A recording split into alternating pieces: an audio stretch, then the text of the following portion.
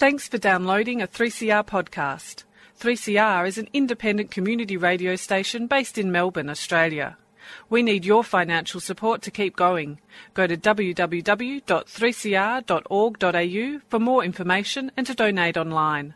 Now stay tuned for your 3CR podcast. Freedom of Species would like to acknowledge the Wurundjeri people of the Kulin Nation, who are the traditional owners of the land on which we broadcast today. We pay our respect to the elders of all of the lands on which we meet across Australia. Animal liberation! Animal liberation! Animal liberation! Whoa!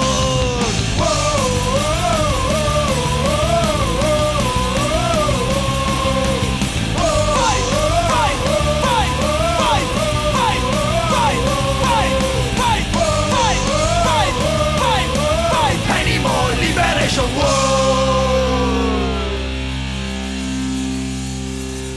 Welcome to Freedom of Species, the radio show that brings animal advocacy to the airwaves. My name's Trevor, and we just heard from Sally out of the pan. Bye, Sal. Bye, Sal. That last song was Paul Kelly with God's Hotel. Great song. And Meg is co-hosting with me today, of course. Good morning, everyone. Or good afternoon, sorry. I'm a night owl. It's morning to me. Excellent. Yeah, so I just thought I'd introduce the topic for today. The topic for today is the Nup To The Cup campaign, the Coalition for the Protection of Racehorses and horse racing in general. So before I introduce our guest, who is Elio Salotto, Campaign Director for the Coalition for the Protection of Racehorses, I'll give you a bit of his illustrious bio. So Elio has been involved in animal rights for the last 33 years, having initially focused on factory farming for the first 18 years, and he chose a different path after a chance visit to a knackery in 2005 that led to the formation of the Coalition for the Protection of Racehorses. For the last 15 years, his now single focus has been on animal advocacy for all racehorses before, during and after their racing careers. His two main reasons for this change were, number one, horse racing was virtually untouched by the animal rights movement at the time, and he felt that racehorses needed a voice. And number two, in general, people can more easily empathise with horses than our other traditional farm animals, and therefore this campaign could serve as a bridge that attracts more people towards a more compassionate and animal-friendly lifestyle. Welcome to the show, Elio. Thank you. Yeah, Excellent. welcome. It's great to have you here. So, wow, that's a pretty pretty illustrious animal activist career you have there. Do you want to tell us a little bit about how you got into activism and what your focus was before you formed the Coalition for the Protection of Racehorses, which, by the way, we'll shorten to CPR for everyone's knowledge.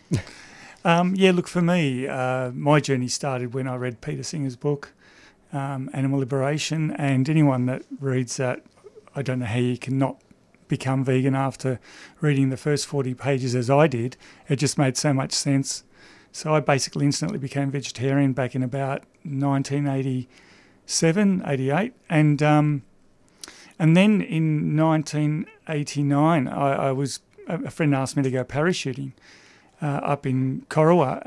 At the time, you just jumped by yourself. It wasn't like you do today. It was quite daunting throwing yourself out of a plane. But what struck me on my first jump was all these sheds below me that ended up being piggery sheds. And it was, at the time, the biggest piggery in the Southern Hemisphere. So I decided to find out a bit more about it while I was there and found many horror stories about how they were treating the pigs.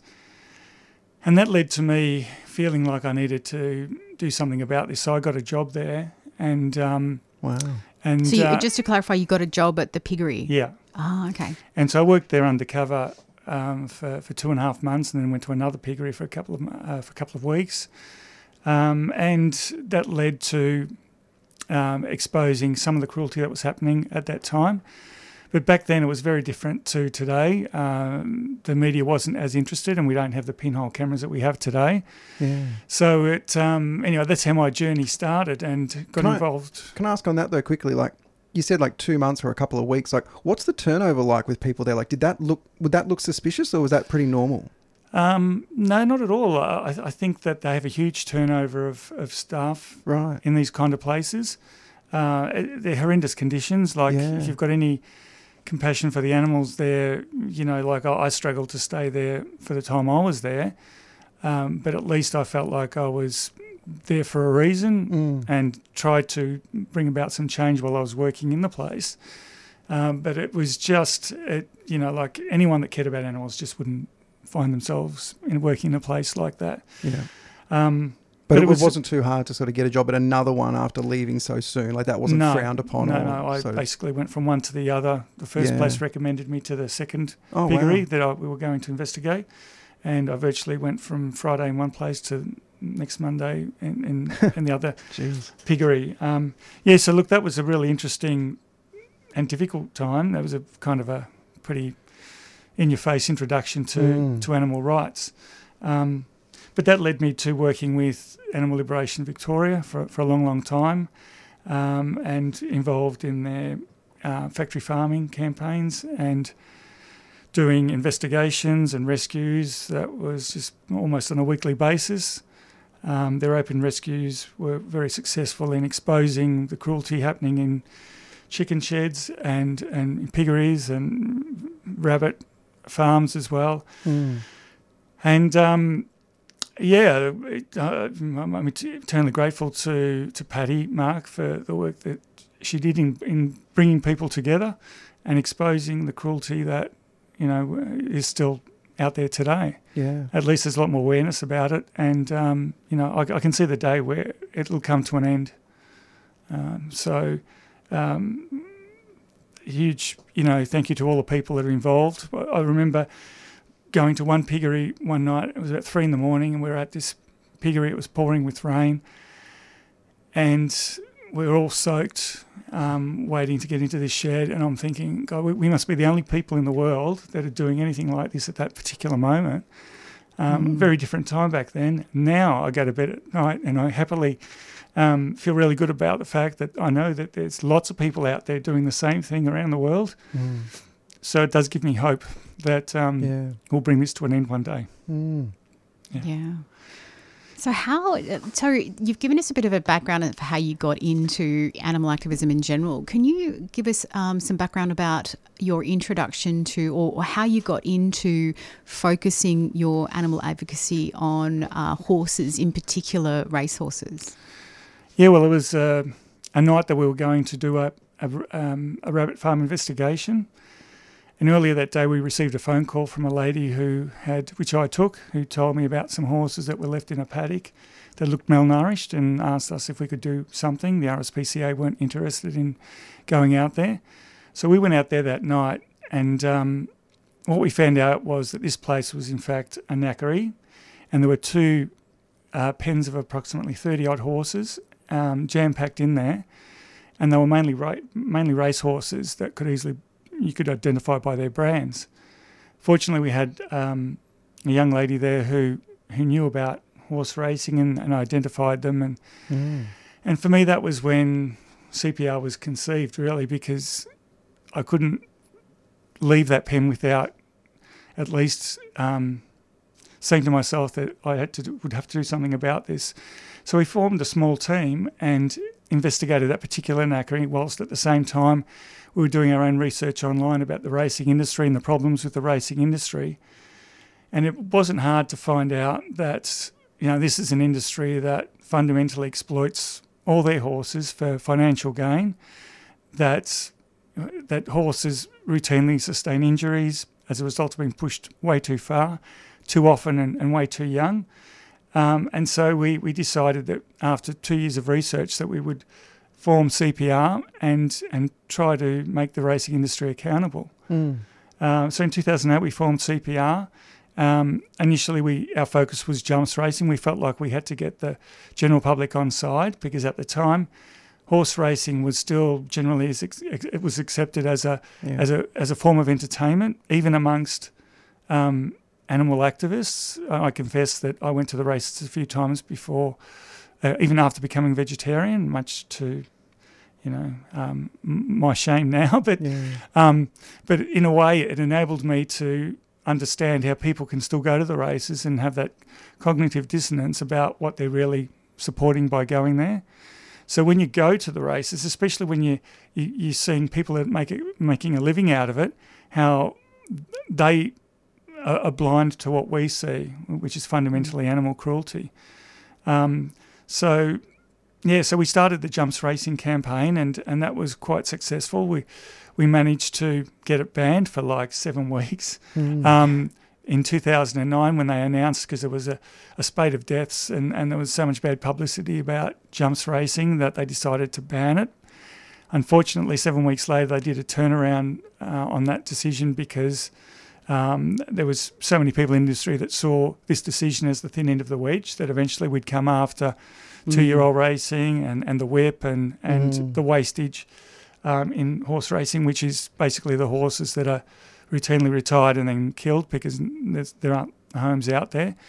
And they were absolutely right. It was the thin end of the wedge.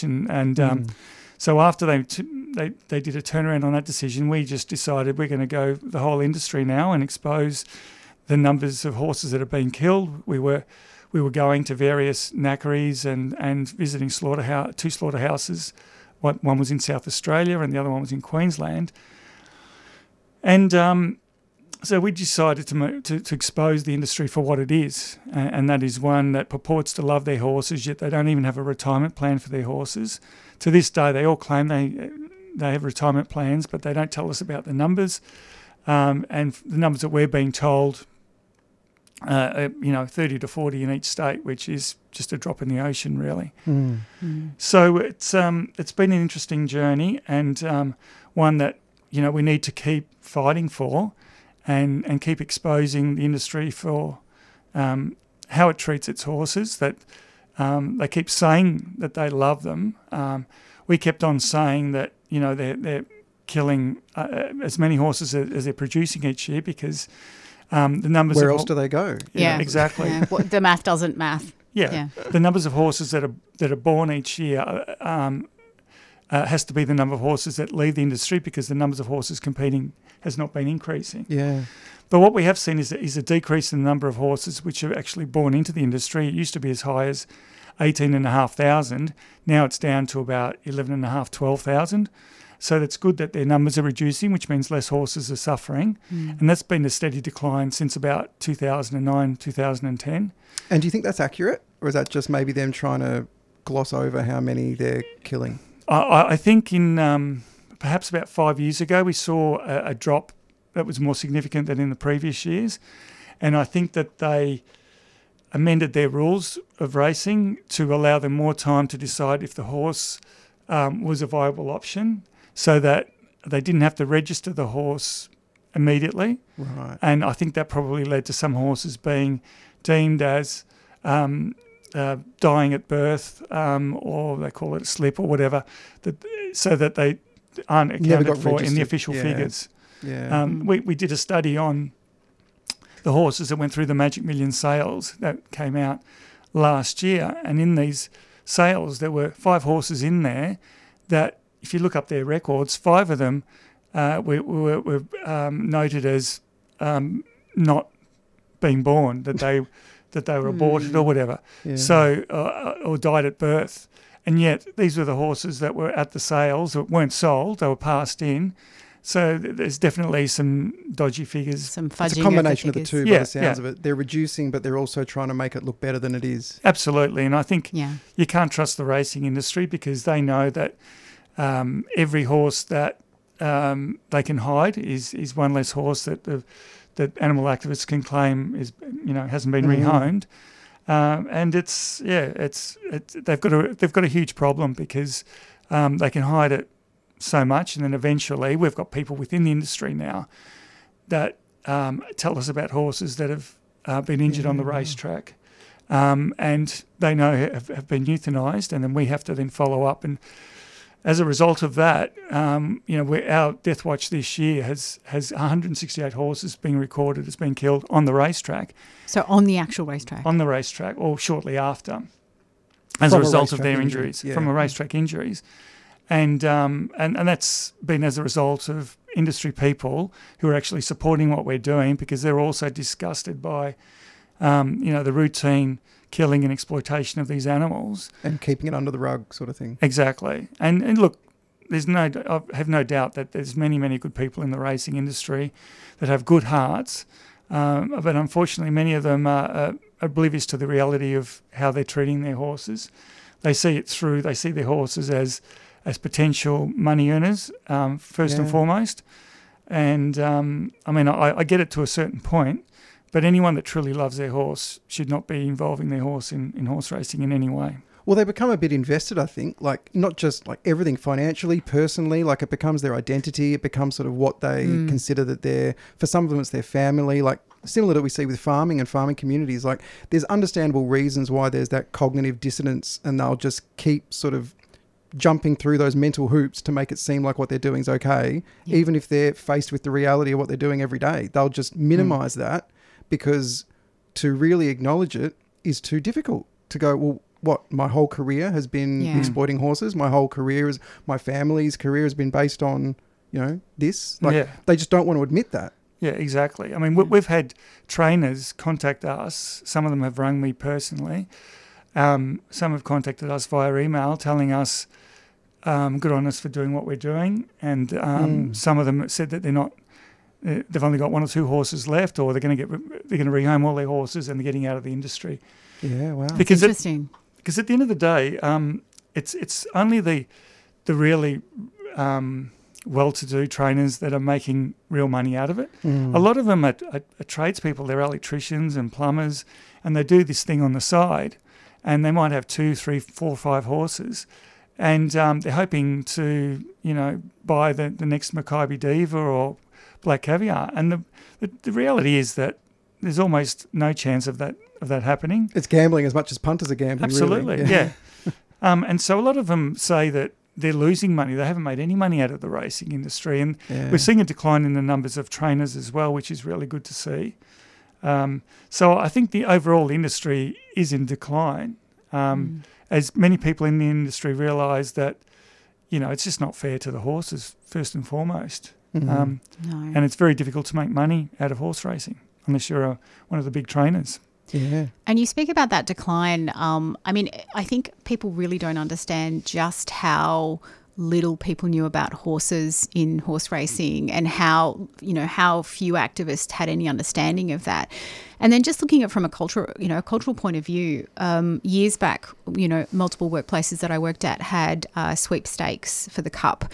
If we were working on the day, everyone would stop and watch the race. Yep, some people would even get dressed up. Yep. I don't see that anymore. In fact, I barely hear any conversation about, there's no sweepstakes, there's no stopping for the cup, there's no really even any conversation in a lot of the places that I've worked at over the last maybe 10 years or so.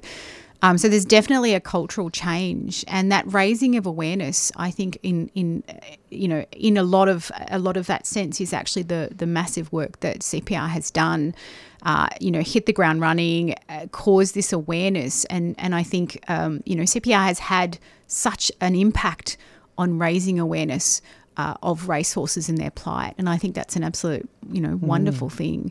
And you mentioned that even when you started CPR, you had some pushback from some activists, or activists that questioned perhaps the veracity of your focus or whether it would actually work. Yeah, that's right. The first talk that I did about the racing industry, I was applauded for it, but had a few people come up to me afterwards and say to me, do you really think you can make a difference? Do you really think that this is a worthwhile pursuit? And I've had many other people say that to me over the years, friends and family, and I said, well, I'm going to give it a red hot shot for starters, but I really believed that all we had to do was expose the truth, and that would speak for itself, and people would turn away from it.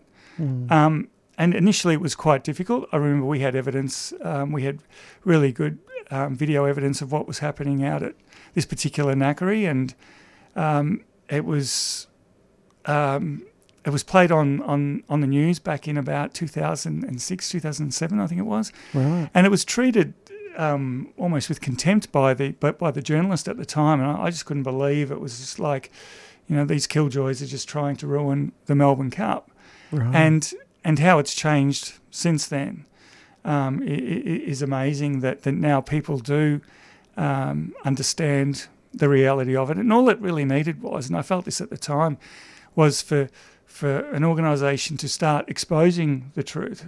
When I went to the races a few times, I was oblivious to hearing the whip and seeing how distressed the horses were. I was just having my glass of champagne and having a great time. In the back of my mind, there was definitely something going on telling me this doesn't feel right, but I kept it in the back of my mind. And it was only when I went back to the racetrack to start documenting what was happening in jumps racing that I started to look at the horses, the expression on their faces as they were coming into the mounting yard, and how the jockeys and the strappers were pulling on the bit on the horse, and how distressed a lot of them looked. Not all of them, but I would say most of them.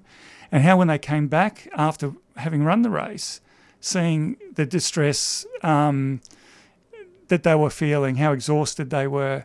And, that just changed me. And after I'd done that a few times, and I innocently was filming it thinking that no one's looking at me.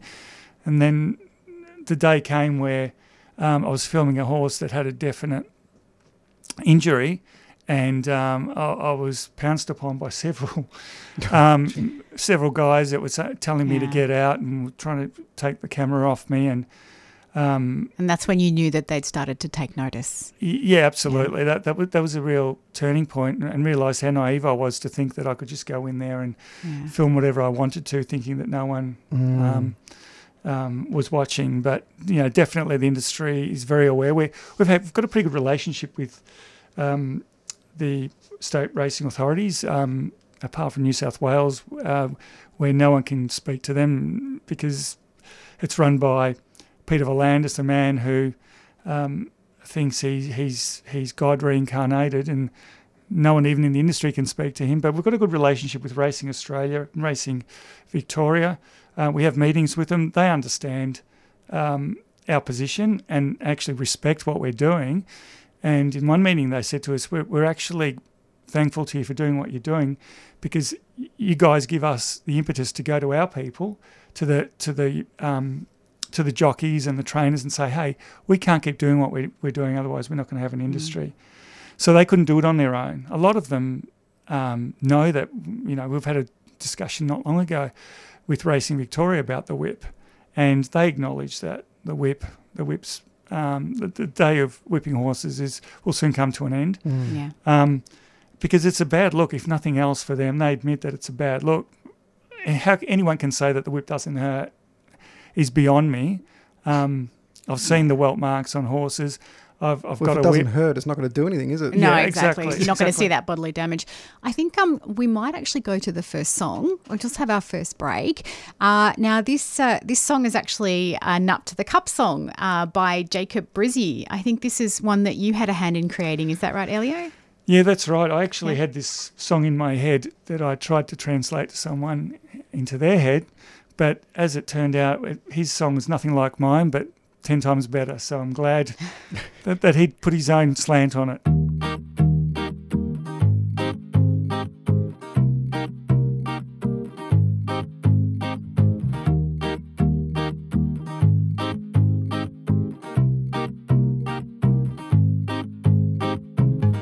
It's not fair, people don't care.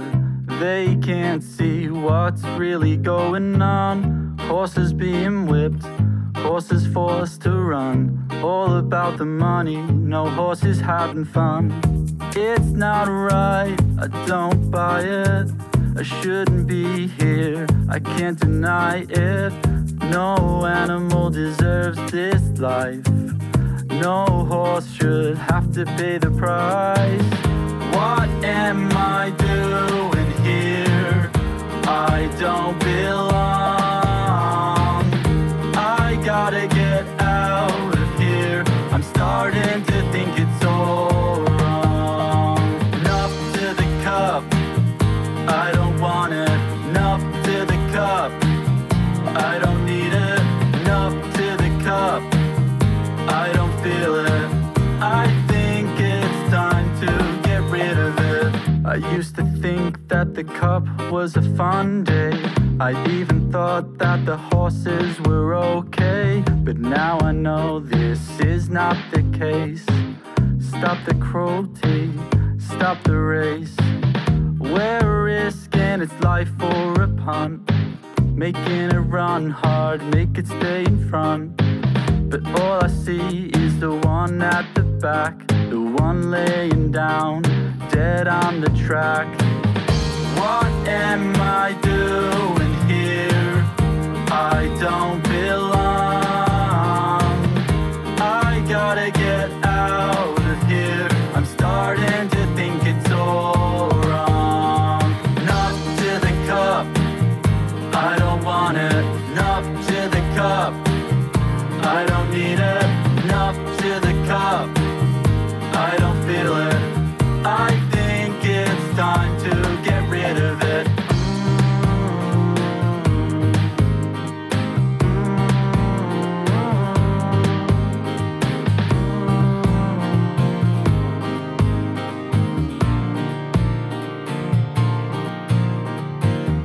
What am I doing here? I don't belong. I gotta get out of here. I'm starting to think it's all wrong. Nup to the cup, I don't want it. Nup to the cup, I don't need it. Nup to the cup, I don't feel it. I think it's time to get rid of it. Nup to the cup, I don't want it. Nup to the cup, I don't need it. Nup to the cup, I don't feel it. I think it's time to get rid of it. Wildlife Victoria is a non-profit wildlife emergency response service dedicated to helping wildlife in need across Victoria. Our volunteers rescue and rehabilitate sick, injured and orphaned wildlife. If you see wildlife that may need our help, on the road, in your backyard or in the bush, please contact us immediately on 8400 7300. That's 8400 7300. To donate or to become a volunteer, visit wildlifevictoria.org.au. A 3CR supporter. I want to break free. Do you want to create safe spaces or become an employer of choice for LGBTIQA+ communities in Melbourne's North? Pride in the North is proud to present their inaugural summit, Beyond the Rainbow Lanyard, taking place on the 3rd of November in South Morang. Hear from diverse voices and help create change to improve the health and well-being of LGBTIQA+ communities across Melbourne's northern region, from Mitchell Shire to Hume, Whittlesea and Banyule local government areas.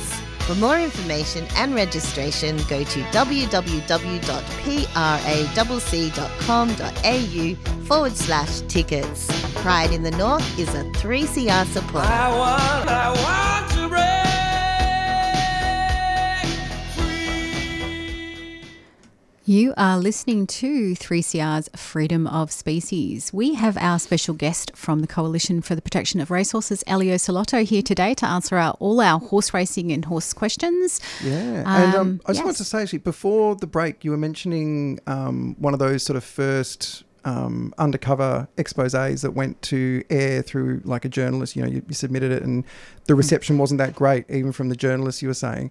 I was wondering, because I know that CPR, well, I think CPR were involved in the final race, that sort of doco or expose that came out on ABC. Yeah, that's correct. A few years ago. What was like the contrast? Because what was the timeline between that? Yeah, look, it was about 13 years between the first interview and that expose, which happened in 2019. And the reason why we did this expose was because we kept on being told by people within the industry that they don't have a wastage problem and that we're lying. So we've got a hate page called Coalition for the Protection of Racehorses Exposed. I love that page because it makes me laugh. I love the way that they promote us. And isn't it grand? I feel like we've arrived when you've got a couple of hate pages. There's another one, but not as big as that one. So, yeah, it makes me feel like we've arrived when we've got people that hate us.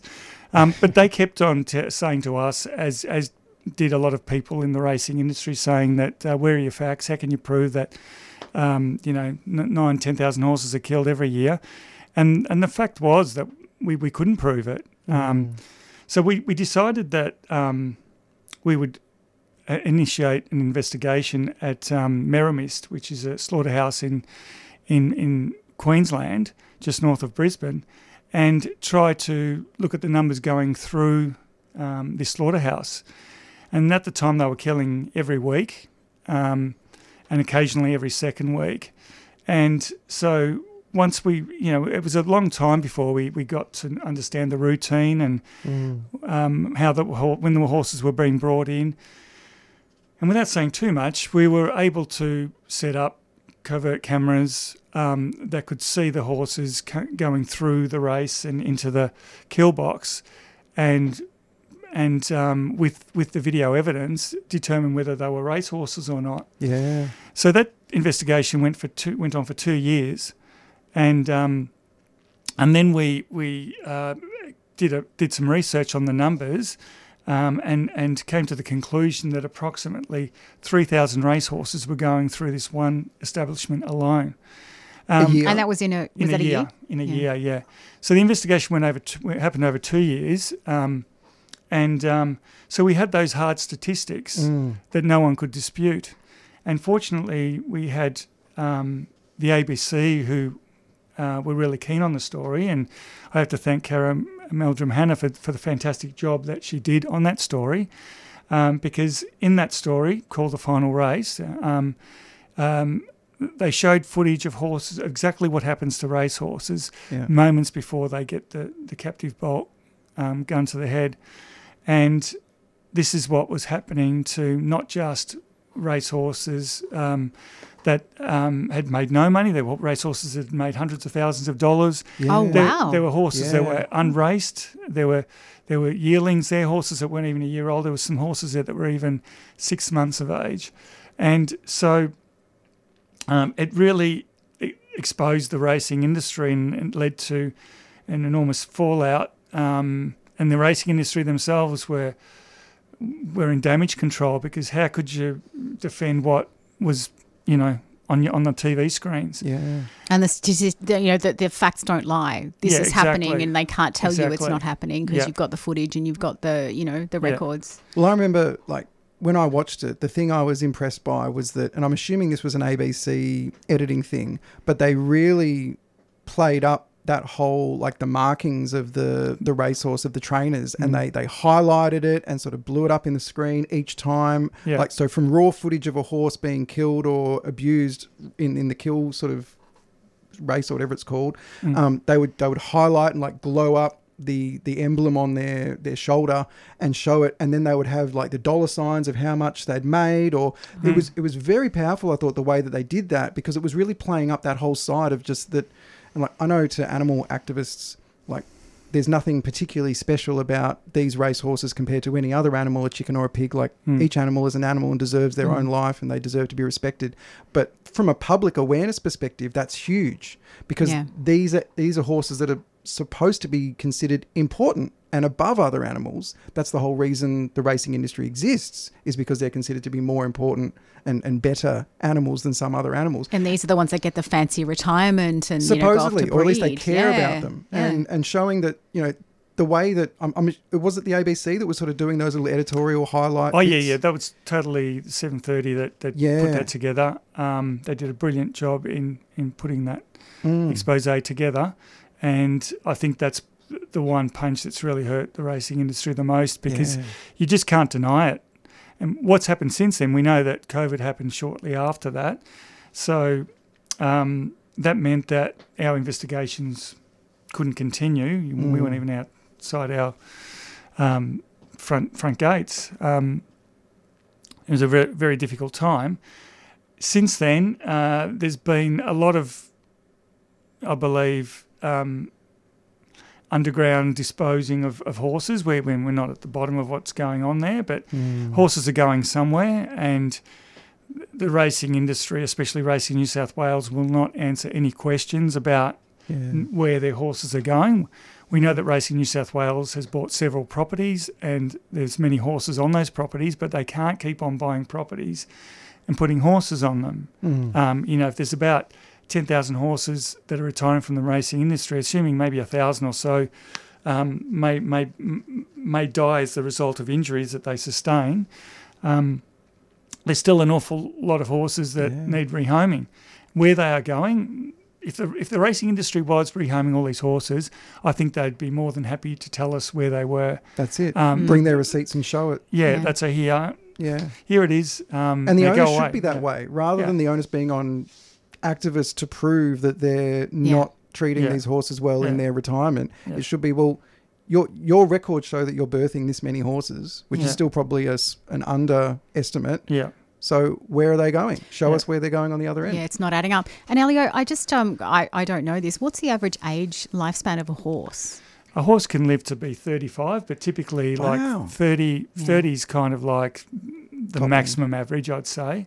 But certainly it's not unusual for a horse to live anywhere between 25 and 30 years if they're looked after. Wow. So this is not adding up. It's just not adding up. No, it's absolutely this not many adding up. Horses being born and that lifespan of the horses, what's happening to them. You just can't deny that there's something dodgy happening. Yeah, look, we do know that Racing Victoria, they never, when we started, they didn't even have an equine welfare department. And I think now they've got a staff of 6, I think, in the equine welfare department. We've met with them several times and we try to get information about them, but I think their equine welfare department is more like a PR department trying to... look, I'm sure they're doing some good and they are rehoming a number of horses. I have no doubt about that. But the numbers don't stack up and they're not forthcoming with the majority of horses that are retiring. We do know that they've got a euthanasia program. So if you've got a racehorse, whether it's raced 10 years ago or raced last week, you can contact them and you fill out a form and tell them that the horse is either injured or it's dangerous, and they'll come and pick up your horse for free and kill it on site and dispose of it. And I think it's horrific that an industry that supposedly loves their horses has a program where they'll just come and pick up your horse and kill it. And the reason they want to do that is because they'd rather that happen than these horses end up in a paddock somewhere, malnourished, or at a knackery, where they're still going, and then we obtain footage of this and expose it, and then it's bad PR for them. That's literally what drives it. So they've got a huge PR problem, and I think they just need to accept that they've got to stop running and hiding and actually address the problem head on and really care about these horses if they want any longevity into the future. Yeah.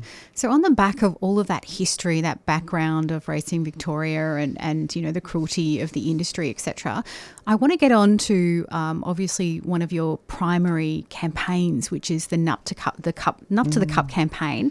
Can you tell us a little bit about that campaign, how it started, and why it's kind of a crucial part of your organisation and your campaigning and programs? Yeah. Well, once we realised that we started to get the public on side, there'd been numerous polls being held in the early days about jumps racing, about should jumps racing continue, and we were stoked that the majority of people were against jumps racing, and we thought that was great. And then once we got on to attacking the whole industry, then we started seeing some polls being done by The Age and the Herald Sun about should horse racing be allowed to continue, and we were like blown away that people were actually thinking that maybe horse racing doesn't have a place in our society anymore. So it showed that there was a shift in the mindset of your average Australian that cared about animals, that they suddenly realised that horse racing is not what they make it out to be. And so we realised that people still wanted to have a good time, and that's why people go to the races. They don't even go there for the horses. And a lot of people that I talk to say, well, didn't even bet on a horse. I just went there for a bit of fun with my mates. And so we started thinking about that and how we needed to kind of come up with a campaign that would turn people away from racing. And just by chance, we received an email one day, and this woman said in the email, "Why don't you guys have an event celebrating animals and call it Nup To The Cup. And we thought it was a great idea. So that started about 12 years ago. It started dismally the first year because there was about 30 of us in this one 3 metre by 3 metre marquee, and it poured with rain the whole afternoon. And so it wasn't a very nice start to this. It wasn't as fun as campaign. you thought it might be. But Well, actually, it was fun because when the sun came out, there's photos of us. In fact, it's on our Nup To The Cup website. There's actually pictures of that day where the sun did come out, and we did have a fun time anyway. But we felt like that we needed a campaign where people could substitute going to the races with another event and feel good about it. And so we see the day where on Melbourne Cup Day where people can choose between going to the races or a racing event, or they can choose to be on the side of all animals and have either their own Nup To The Cup event or go to a Nup To The Cup event. At the moment, we've got 9 registered on our website, and have a fun day. Do all the silly things that people do at the races, apart from the end bit where they're vomiting on the ground and half naked. Maybe not do that. Yeah. Don't do that. And just have a fun day. And we've seen that the events are becoming bigger and being held all around the country. And so we can see the day that all animal lovers will make that choice on Melbourne Cup Day, to even if you're at home with a few friends and you put in $10 each and you give it to a local horse charity or something like that, so that we can all feel good about supporting the animals that we all love, instead of going to the races and inadvertently supporting what is animal cruelty. Yeah. I think that was actually one of the smartest things that you could have done, substituting the fun that people have at the races for fun without the cruelty of the horses. Because I think a lot of the people were, at the start when this whole thing happened, it was like, why are you trying to take away our fun? Why are you trying to stop us from having this fun day? Take away our public holiday. Exactly. Yeah, there's always that. We can have fun without this. And I think the fact is that it's more easy to substitute one fun thing for another. So you've offered the carrot rather than the stick. And I think that's actually been a genius part of the campaign, that you have said, hey, have fun. Go to these really cool, awesome events. Maybe donate to a sanctuary or to a horse charity or something like that.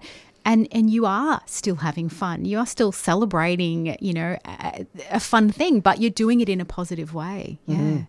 Yeah, absolutely. And definitely, like, for me, it's the most uplifting experience that I have during the year when I see all these people coming together to have fun for animals that we all care about, whether they're horses, chickens, pigs, or whatever.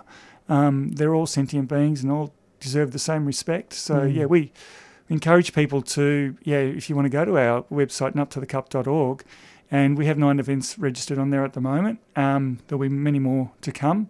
Or come to our event. We've got a really good band lined up.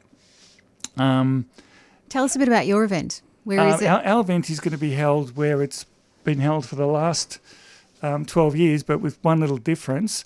It has been in the park just up the road from Flemington Racecourse entrance on Epsom Road. And this little park has a bowling club attached to it. Now, we would normally be in the corner nearest the roundabout where we put all our signs up. We'd have 100 or so placards and banners and flags, and we'd have our event there hoping that we're going to get a nice day. Mm-hmm. But as we've had for the last few years, we've had some extremely bad days, and we've decided that we have to take it indoors just so that we can grow it and be confident about, being able to hold the event properly. Last year was probably the worst year we've ever had weather-wise, where we had literally had half the people in attendance hanging onto the tents, trying to stop them from blowing away. So now the event's at the bowling club, which is in that same park area. In that same park. Yeah. We'll still be doing the demonstration part of it. There'll still be a crew of people putting up the placards so that people driving past can see the signs and banners. And we'll be just at the other end of the park inside having lots of fun, and you'll be able to play bowls as well, free of charge. So we're looking forward to that and hoping we get a really good turnout. And we want events held around the country. And I can see it being a day that, people will embrace events where they're caring for animals rather than going to the races.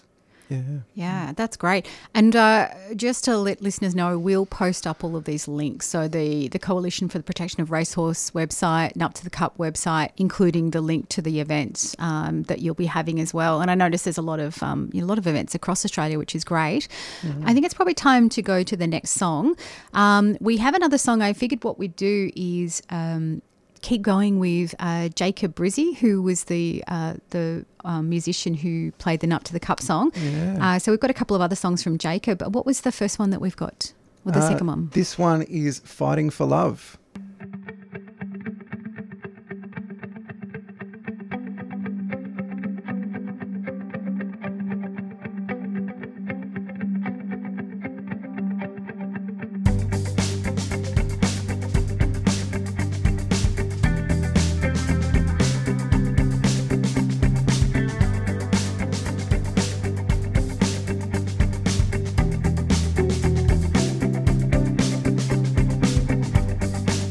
Don't say that I'm never gonna see your way. Will you go anywhere I say, anywhere I want to?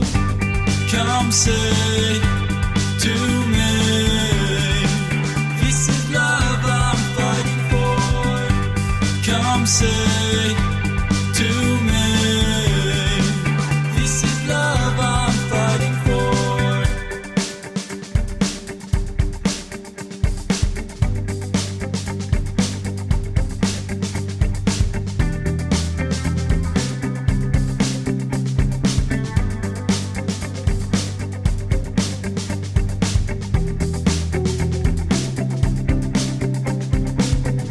I don't care for these grey walls. Let's repaint them and move on. Come say to me, this is love I'm fighting for. Come say to me, this is love I'm fighting for. Come say to me,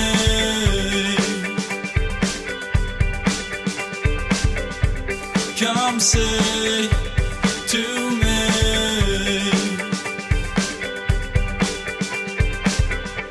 come say to me.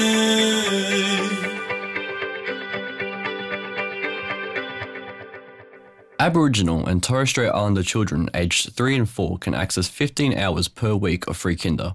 Kinder programs provide culturally safe places for children and families and are led by qualified teachers. Enrol for 2024. Speak with your preferred kinder service or local council today about how to register for a place. Koori kids shine at kindergarten. Find out more at vic.gov.au/kinder. Authorised by the Victorian Government, Melbourne. A 3CR supporter.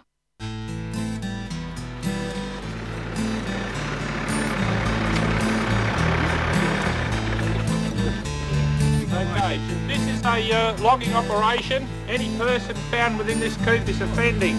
Can they please leave? You're allowed no closer than the bridge down the track there. Any person that's found in the coop will be arrested and charged. I direct that you all leave now. Gecko's turning 30 and we're having a party. The Goongerah Environment Centre has been fighting to protect East Gippsland's forest since 1993 and we want a party with you. There'll be music, performances, food, drink, old friends and new friends. What better way to celebrate the end of native forest logging in Victoria? From December 1st to the 3rd in Goongerah, East Gippsland. To find out more, go to gecko.org.au.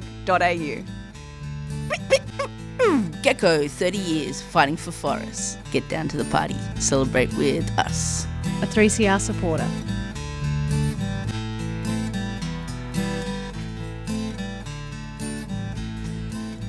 Welcome back to Freedom of Species. This show is all about horse racing and also the upcoming Melbourne Cup. We are talking to guest speaker Elio Salotto, who is the founder of the Coalition for the Protection of Horses.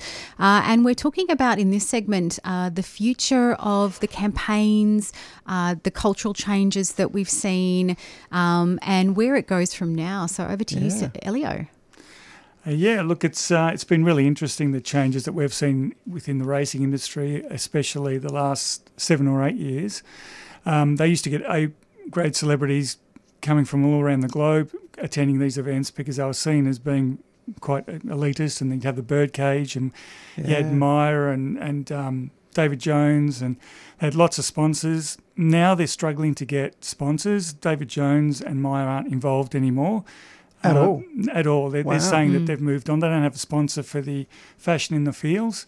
And so I think that's telling us a lot that they don't want to be attached to the brand of horse racing with all the bad publicity that it generates throughout the year. Like, there's always something happening in horse racing, whether it's the drugging of horses or horses being killed on the racetrack, or, some of the shenanigans that the trainers get up to with drugs and whatever else they do. Do you reckon there was like a catalyst for that sort of like lack of sponsorship, or did something happen that sort of triggered it, like a domino effect? Yeah, well, I think when it really started to happen was back in 2019. So the final race had been shown on TV, and there was a huge outcry over that. And then Taylor Swift was supposed to attend the Melbourne Cup. Oh, yeah. And we started a campaign to get her not to attend.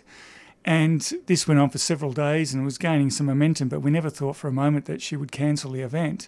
Mm-hmm. And I'm not sure if it was a week or 10 days after that, after she'd been bombarded by her own supporters not to support horse racing, that she suddenly found herself double booked, and she had to cancel the Melbourne Cup. Interesting. And so then we had, I think it was Megan Gale, speak out against horse racing, and and she'd been a long-time supporter of it as well, I believe. Yeah. So there was several people that started to speak out, and suddenly celebrities going to the races started to dry up. And I know in the last couple of years they've only been able to get some AFL footballers attend, and the celebrities that they were getting many years ago just aren't going anymore. Wow. So I think that speaks volumes, and I think as long as that continues, we can feel good about what the future holds for the horses. We know it's an industry that supports a lot of families, but any industry that relies on animal cruelty to survive doesn't have the right to exist. Yeah, absolutely. Yeah. And I know that we spoke before about the sentiment that's changing with the younger generations that are coming up. I've definitely noticed that there is a definite change in sentiment from somebody, who's older as opposed to someone who's younger, and their views of the Melbourne Cup and horse racing in general. Can you speak a little on that and what that means for the future of the campaign and really the future of horse racing as well? Yeah, look, we've definitely seen less young people going to the races, and less young women going to the races in particular. And even guys, people are coming up to us, and I'm really, glad to see young men coming up to us saying, hey, I didn't know about any of that. And we'll take our leaflet, and we've had a few guys. So this is racegoers as well? Yeah, racegoers, because most people that are going to the Spring Carnival are there just to get drunk, have a good time. Just have a good time. They're not there for the horses at all. And just another important fact, that in the since 2008, the attendance figures to the Melbourne Cup Carnival, which starts with Derby Day, then there's the Melbourne Cup, then there's then we've got Oaks Day, and then there's Stakes Day on the Thursday. That's down by 30% in the last 12 years.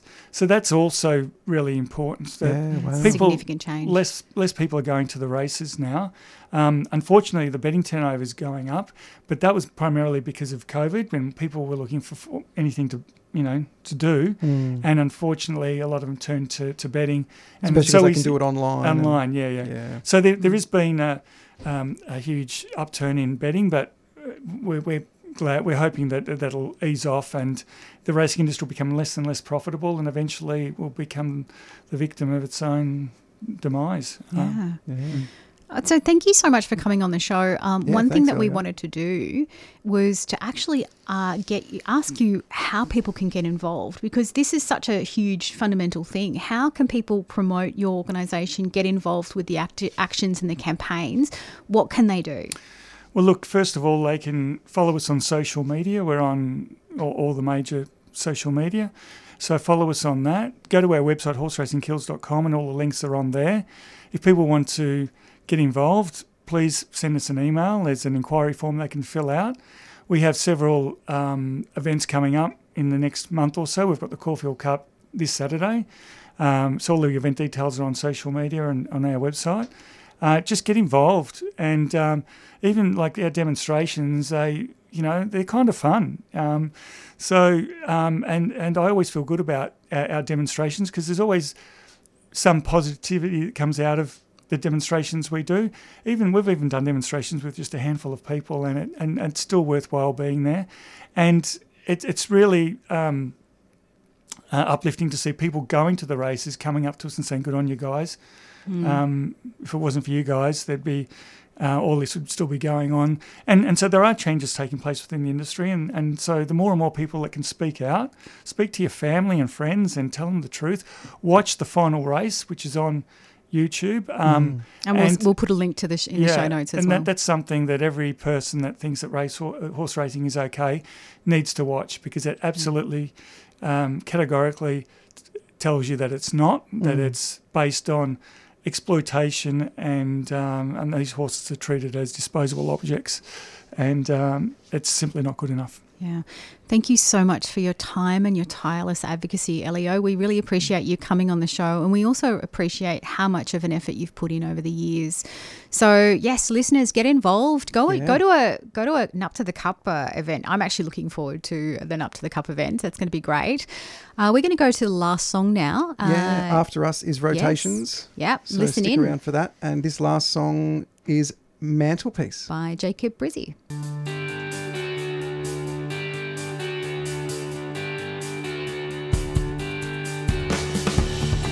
Did you know what to say?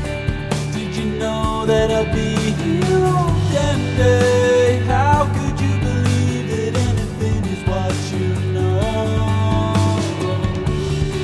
Did you hear what I said? Did you hear that I'm feeling so red? How can I believe that part of it is coming down now? Where were you getting up when I was start growing up? Are you even a part of me? Are you even a part of me? Where were you getting up when I was start growing up? Are you even a part of me? Are you even a part of me?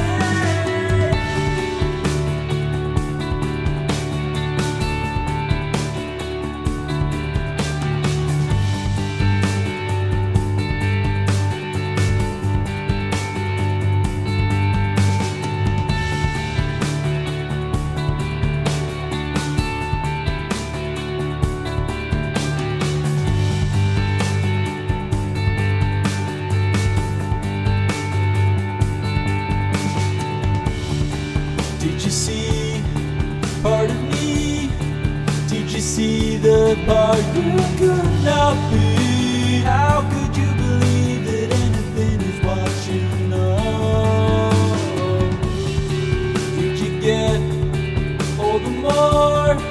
Did you get the life that you hoped for? How can I believe that part of it is coming down now? Are you even a part of me?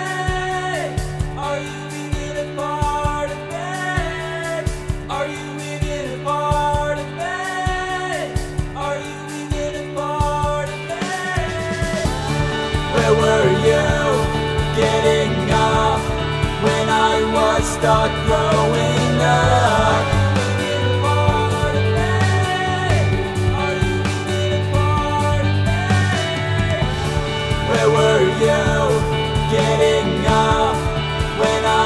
start growing up?